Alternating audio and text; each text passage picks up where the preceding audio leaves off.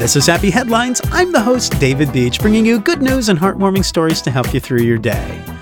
Monday, Tuesday, Wednesday, all of them. Here's today's story. Yep, it's another animal story, and I'm sorry, but it's a cat story. I'm not showing favoritism. It's just that sometimes it happens that way. And this is a pretty short story, but if you consider what could have happened, it's a pretty amazing story. Sandy and Mike Martin foster cats. When you foster cats, there is a frequent thing known as a foster fail, where the foster parents become so bonded with the cat, or any foster they have, that they decide to adopt it themselves.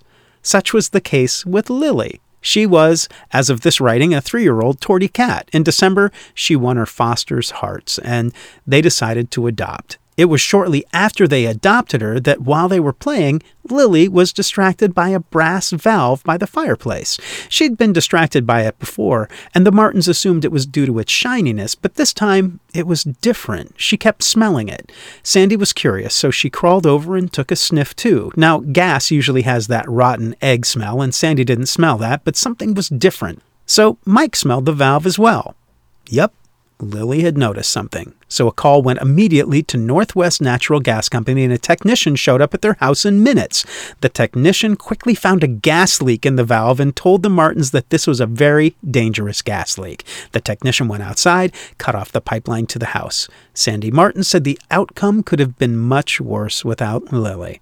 Yeah, I guess she was pretty thankful you guys adopted her, and she returned the favor. That is a cat worth keeping, and a happy headline worth sharing.